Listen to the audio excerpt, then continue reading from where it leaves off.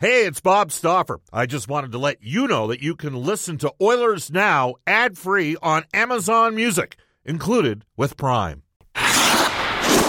6:30 Chad and the Edmonton Oilers Hockey Club present the show that is everything Oilers. Oilers Now with Bob Stauffer. Brought to you by World of Spas, Edmonton's #1 hot tub and swim spa dealer. The ideal place to start your daily vacation on Oilers Radio. 6:30 Chad. Oilers Now brought to you, as always, by World of Spas at 6:06 in Edmonton.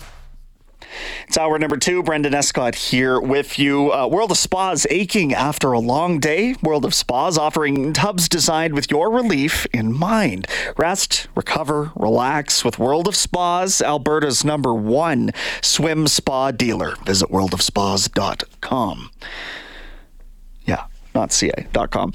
Okay, lots still to come here. We're going to go down the path of the Edmonton Oil Kings, who are out on the road right now, but we'll entertain a couple of matchups Friday and Saturday. Moose Jaw and Brandon, I believe, are the two opponents. Luke Pierce is going to check in at 6:35. But right now, we will head off to the River Cree Resort Casino hotline at 780-496-0063 and hook up with our NHL insider, John Shannon, for Legacy Heating and Cooling. Whether it's heating or cooling you need, get it with no payments, no interest for a year. That's how you build a legacy.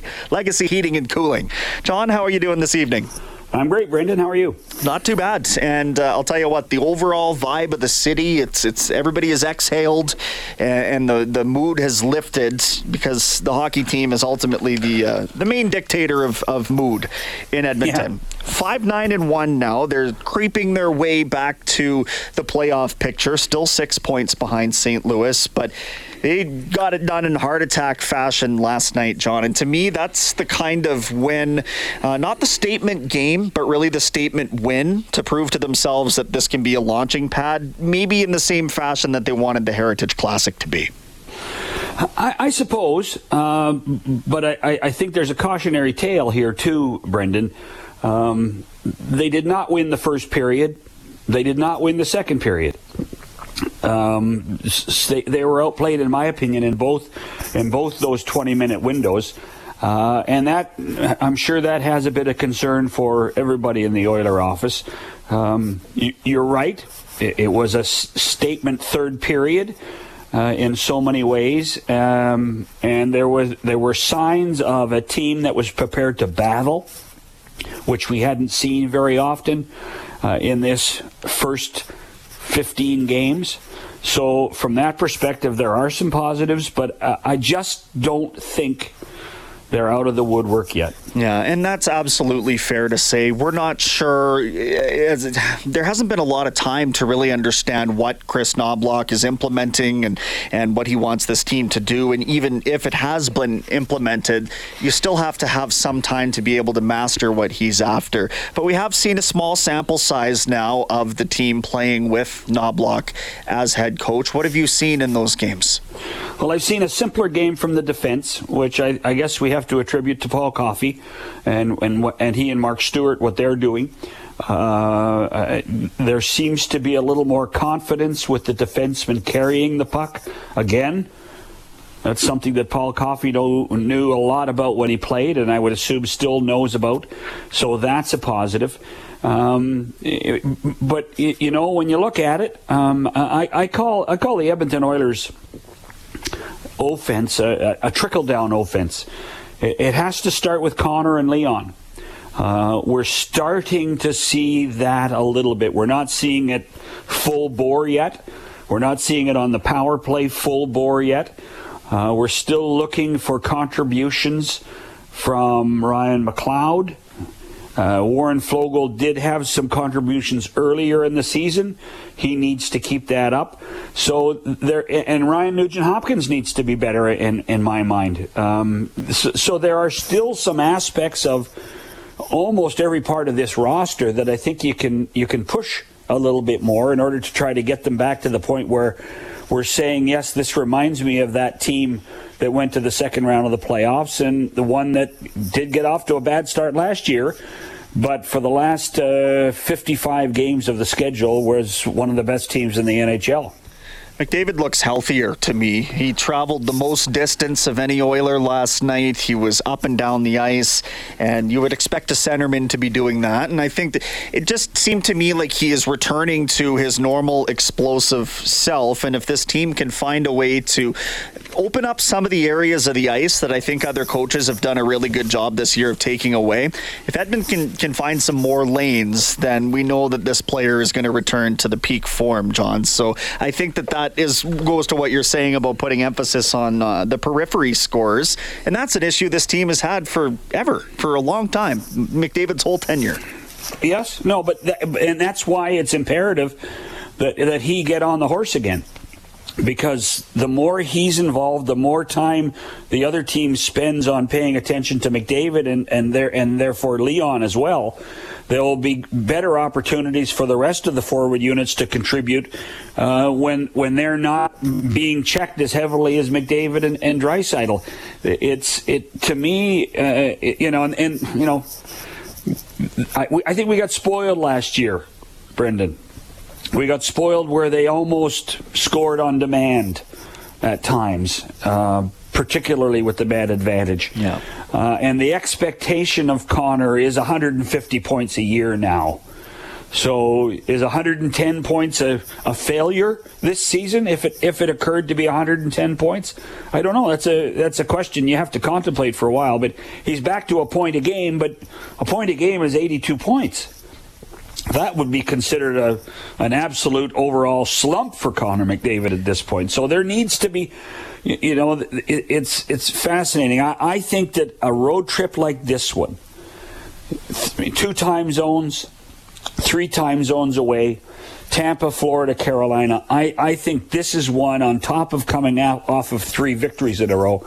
I think this could be a huge positive for them, but they have to get off to a great start with the next game on Saturday afternoon. Now, chatting with our NHL insider, John Shannon, right now for Legacy Heating and Cooling, and that is going to be a very difficult road trip, not only logistically, but Tampa is the easiest opponent that they'll see based on record to start the season, and Tampa's always a difficult opponent. They're 6-4-4. That's the welcoming party on Saturday. And then you get a Florida Panthers team who, despite playing without Brandon Montour and Aaron Ekblad to this point, has done just fine. They're 10-4-1, and they're supposed to get both of those guys back. But Carolina, Washington, if you're looking for a litmus test road trip early in the season and to see if you can really emerge from the adversity, John, this is a pretty good time for this to come up, I would suggest. I think it is. But I also, and I guess this is going to sound very old-fashioned, Brendan. I think it's also a really good time to get out of town. I think it's a good time to get distracted by being with your teammates for 5 or 6 days and bond better under positive circumstances. It'll give an Oblak a chance to get to know this group of guys a bit better. I think it's happening at the right time for this organization. And let's face it, you talked about Florida being... Well, I think they're overachieving right now. They've played very well. Sam Reinhart has been just fantastic for them. Matthew Tkachuk will always be a thorn in the side. So they've done a very good thing. Carolina's the one that's a little...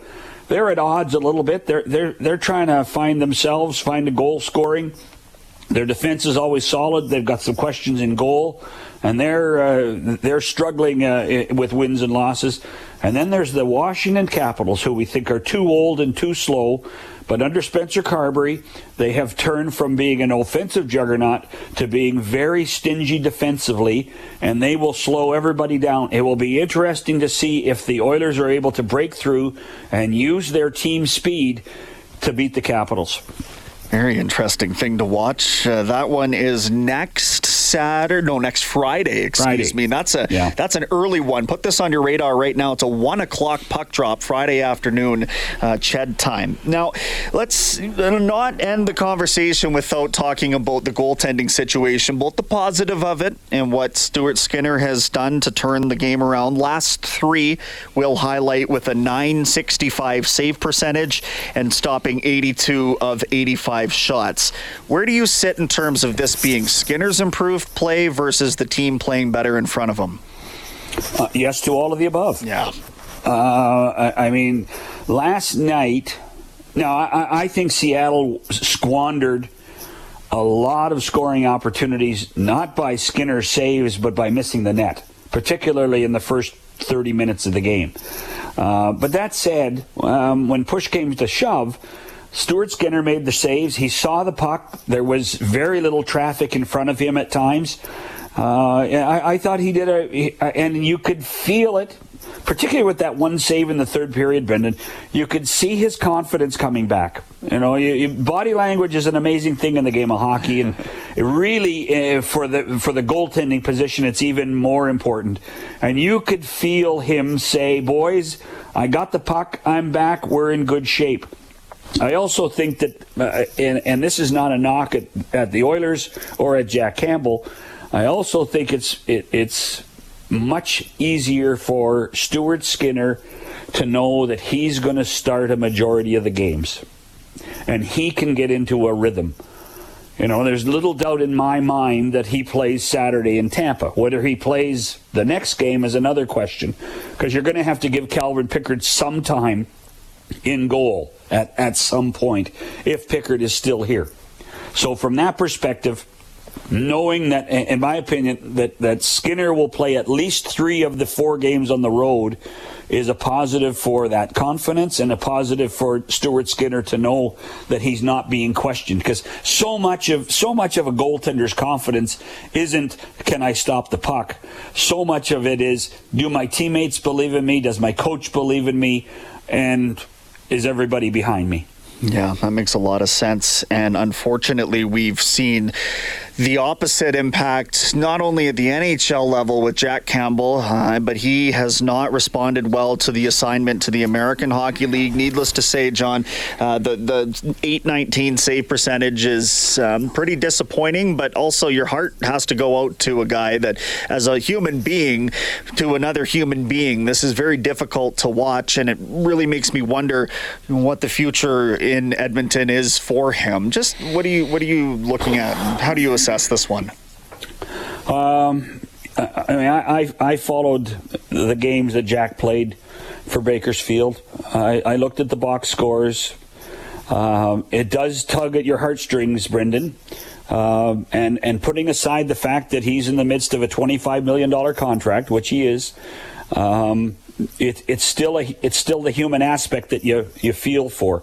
I would tell you, and I think there's a lot of people that would tell you, that if you're looking for a goaltender to regain his confidence and regain his structure in goal, sometimes it's difficult to go to the American League, because the players you play behind don't necessarily have the same playmaking ability or the same structure on the ice and the same game plan that you would have in the National Hockey League.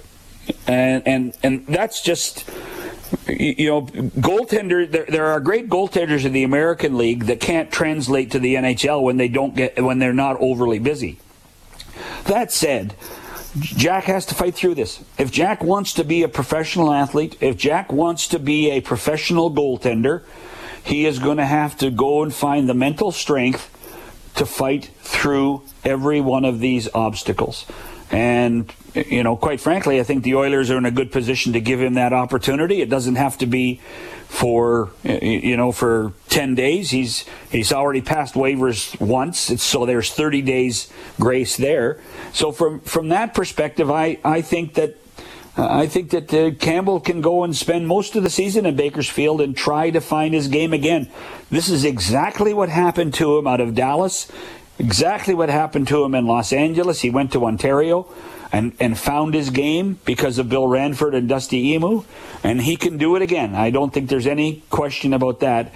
We just have to be patient and perhaps not keep as much of an eye on him, because you know darn well that he knows and worries what people think, and that to me is a big aspect of the mental game that he has to fight through. 100%, and that's what breaks my heart, is because we all know how much he cares about it, but he's got to be the one to ante up here and really close the floodgates, if you will. A couple more questions for John Shannon regarding the Global Series and just the opportunity for Commissioner Gary Bettman to speak as he does at these events. Did we discern anything new today, John, regarding, say, the main topics, I guess, would be the decentralization of the NHL draft or perhaps some international best-on-best upcoming?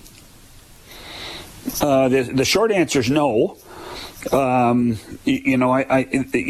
not sure even that they're going to try. They're trying to put a plan together to decentralize the draft for 2024, but it may not be 2024. It may be the year after. Right now, though, they're quite frankly, if they can't get the Vegas venue that they want, I think they're going to have a difficult time finding a city that's interested in hosting the draft. And I think that that's one of the reasons why this whole decentralization has occurred, because it's not necessarily that glamorous financial reward for the home team as everybody thinks it is. It's certainly a reward for the home city when you think of hotel rooms and hospitality, but it's not the great moneymaker that people expect it to be. As far as international, I think we're a long way away from any decisions on the Olympics. I think he's always said and maintained that we're trying to get the players to Italy in 2026, but there are still some obstacles of who's playing in the Olympics in 2026. Will Russian athletes be allowed to compete? Will Russian teams be allowed to compete? Because that will throw a giant wrench into what some of the European teams think. I do think he did say something interesting to me today, or about it today, Brendan, about creating a World Cup and making it a home team remedy. And I don't know what home team remedy means.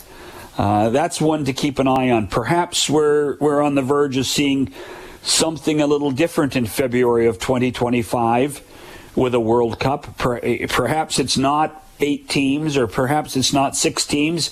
Maybe it's a great display of hockey with 4 teams, with Canada, the United States, Sweden, and Finland. And I wouldn't be surprised if we hear a bit more of this home team remedy. That's very interesting, and not unlike things that we've seen in women's hockey, for example, with the Four Nations Cups. So perhaps just to get something going again, that is a direction they take. Really interesting, John. Appreciate the time tonight. Have a good night, Brendan. All right, you too. That's John Shannon, our NHL insider for Legacy Heating and Cooling. Late for another break. We'll be right back after this. This is Oilers Now with Bob Stauffer on Oilers Radio, 630 CHED.